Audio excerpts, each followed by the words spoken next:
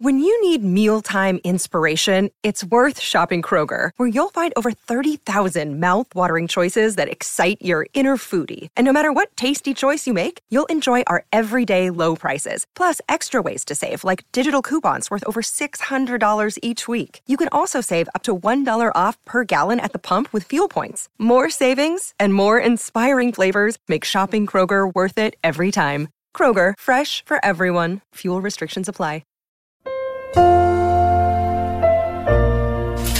Why am I with Seabus Super? Because I'm a builder and they take care of me. Well, I had an accident on the worksite and they helped me out, no worries. Yeah, they helped me out real fast. Mate, they just get me. Because they are for all of us. Seabus, for all of us. To consider if Seabus is right for you, visit cbussuper.com.au for a copy of the PDS. I had to go about it, write it out and find it myself. And there's some stories I can tell you. It's the final word, Ashes Daily for Seabus Super, the industry super fund, hitting your retirement for 6. Day 3, Headingley, Leeds. We're looking at across the ground, Jeff, safe in the knowledge that it would take a miracle, really, for Australia not to retain the Ashes tomorrow. But at the same time, just a fraction less certain in that statement than we were 24 hours ago on the basis that England did have a good afternoon in pursuit of 359. Why don't you tell us all about it? In 30 seconds or less. England are not out of it yet. They're not really in it, but they're not out of it. They're 203 runs behind. They've still got 7 wickets in hand, and they've still got Joe Root at the crease. Australia batted a fair while on the second day, eventually bowled out for 246. The lead at that point was 359, one of the biggest run chasers in Test history. England lost a couple of quick wickets early, but then Root made 75 not out. Denley made a half-century, and that was after Marnus made 80 in Australia's innings. Yeah, we are often in a situation covering Test cricket where we go through the fourth innings chase stats because, you know, it's so often the case that a side's after 400 or 500 to win on the last couple of days, and so we know these numbers pretty well. So when we talk about 359 not being likely, it isn't because of the you know, run rates or even the state of the track. It's just there's all these various different component parts swirling around. The fact that a second new ball is due in 8 overs tomorrow, and there is so much spade work yet to be done. But as I said before, the fact that they got themselves back into it is commendable because they lost 2 wickets in their chase with the score on 15. And for the briefest moment, especially when Joe Denley started his innings and was being carved up and hit on the helmet and cut in half and beaten outside the outside edge about 4 or 5 times in quick succession, you thought that, well, Denley's going to go, it's going to be 3 for sod all, and then, you know, they might be all out by tea or something like that. But then he found a way to survive, and Joe Root played his best innings of the series. I thoroughly expected a 3-day finish. I thought they'd be bowled out inside of 50 overs. You know, I just thought a team that had been roasted for 67 in the first, and not just that, but had been so bad in the field as well. You know, they dropped another catch off Marnus this morning, so 3 catches went down off him during the 80 he made, plus a wicket off the no ball. So, and all of them were catches behind. He kept having the same dismissal, you know, the same outside edge. The bowlers did their job again. You know, Ben Stokes did, you know, above and beyond his duty as an all-rounder, and yet the catches weren't taken. The fielders weren't backing them up. You know, they just looked like a broken team, and you don't expect a side like that to be able to compete. So I thought it was going to get a lot worse, by the way. I mean, Australia made 75 and lost 4 wickets this morning, but for a moment there I thought James Pattinson and Marnus might bat for, you know, 2 or 3 hours because Pattinson looked pretty settled at the crease. Labuschagne just picked up where he left off, notwithstanding the catch behind, which I think came after Pattinson was removed. I think the Bairstow went to his right. So, you know, in the end it took, as usual, Jofra Archer to come on and pick up that wicket of Pattinson, which did change things to a certain extent. But 359 still felt like it may as well have been 559, you know, when they got those early couple of wickets. And the reason that we say that it's difficult, see, often people will look at, you know, 320 in the fourth innings and say, well, teams can chase that in one-day cricket all the time. What's the big deal?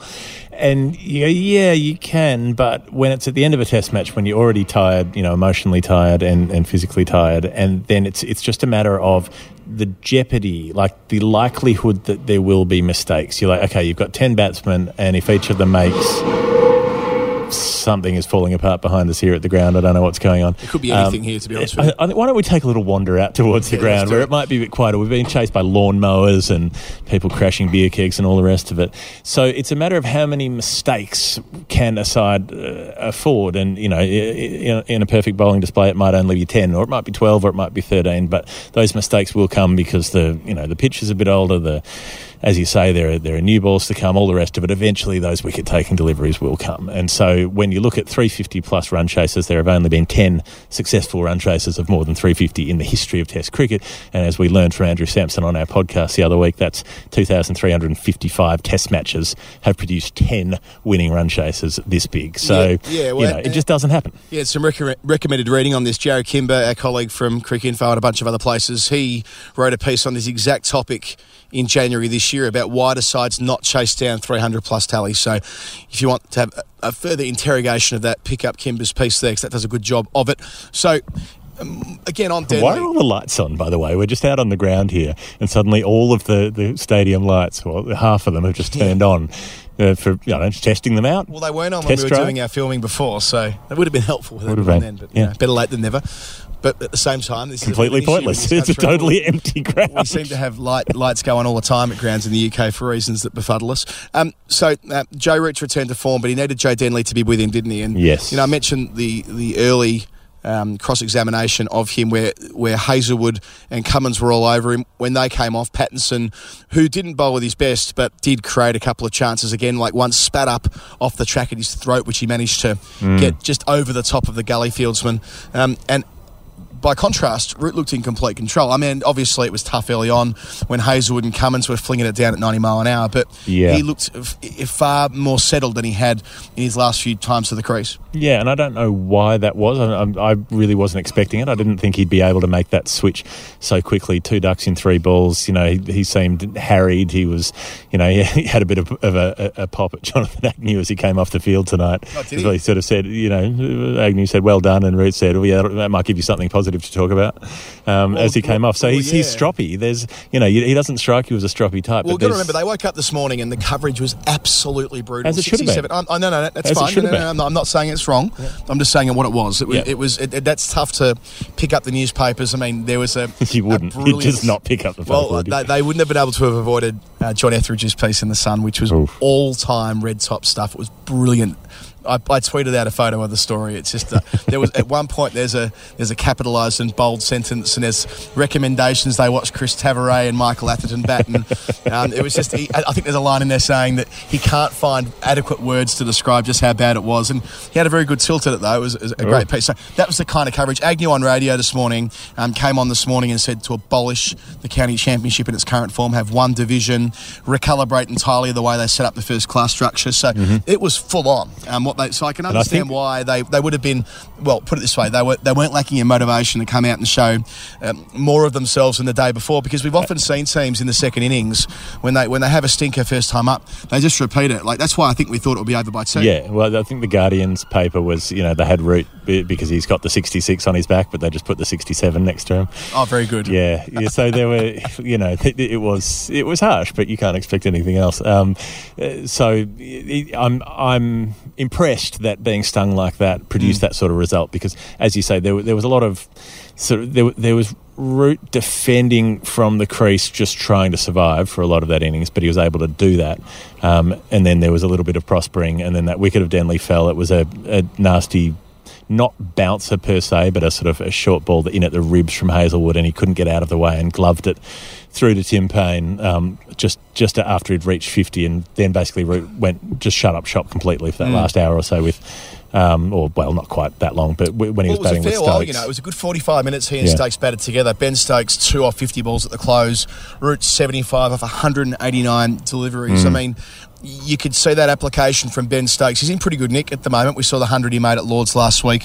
If you ignore the shot he played off James Pattinson yesterday, there's a fairly good sample size of work over a reasonable period of time in both the World Cup and this Ashes series. So he's the right guy to be with Root in the morning. But as I mentioned, I think off the top, in 8 overs time, second new ball, and that's where it gets like you say, talk about jeopardy. Like, how do you handle the first 8 overs? Do you try and take advantage of the situation, or do you just do whatever you can to get through to, say, over 20 or 25 before you're trying to start adding some scoreboard pressure the other way? Yeah, I mean, I think it's almost at a point where scoring doesn't matter. The only thing to take into account is how much time can you survive as a batsman in, just in terms of exhaustion as well. You can't sort of say, well, I'm going to bat for 12 hours, because you probably won't last that long. So that's the only area where scoring comes into it. But they've got so much time. They've got 6 sessions left in the test that if they were to try to knock off 200 with 7 wickets in hand, it's very unlikely. But it's not like you can just bat through the rest of the match and do it yourself. Yeah, I mean,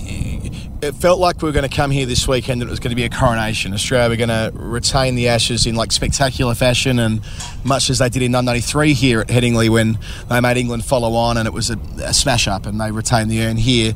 I thought that's what this weekend was going to be, but it's not going to be. I mean, if we allow ourselves to think for a moment, if England did win this, they won't.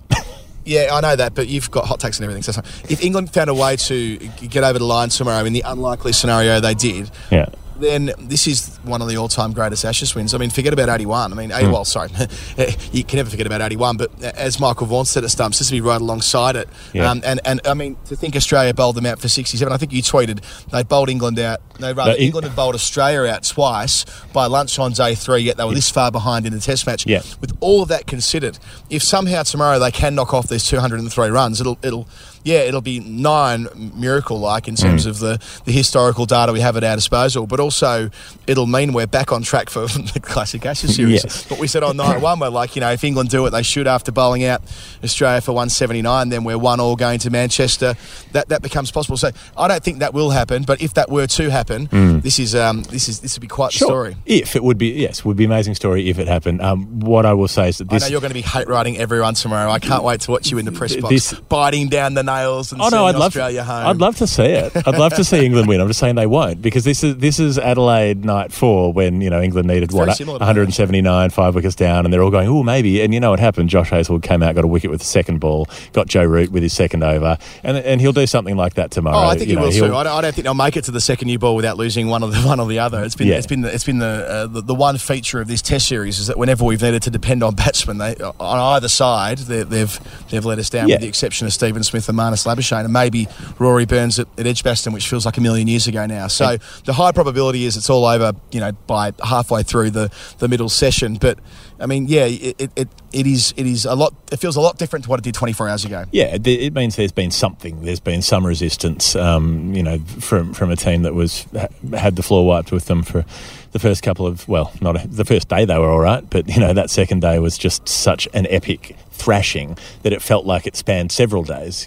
Because they'd been smashed with the bat, they were smashed with the ball, they were awful in the field. They basically got every possible permutation wrong in a way that felt like it had spanned a much longer period of time, whereas at least if and when they're bowled out tomorrow, they will have given something. But it's just, you can't bowl as well as Josh Hazlewood did today, and not take wickets. It's going to happen. So, I think Cummins has been almost the forgotten bowler in all of this. Like the way he bowled at the start of today, the delivery to pick up Jason Roy, as I think Alistair Cook said on TMS, no one's keeping that out. So yes, you can question Roy's footwork, and I did on the Guardian coverage at the time, but that's a fine piece of bowling, and Cummins will have that second new ball tomorrow too.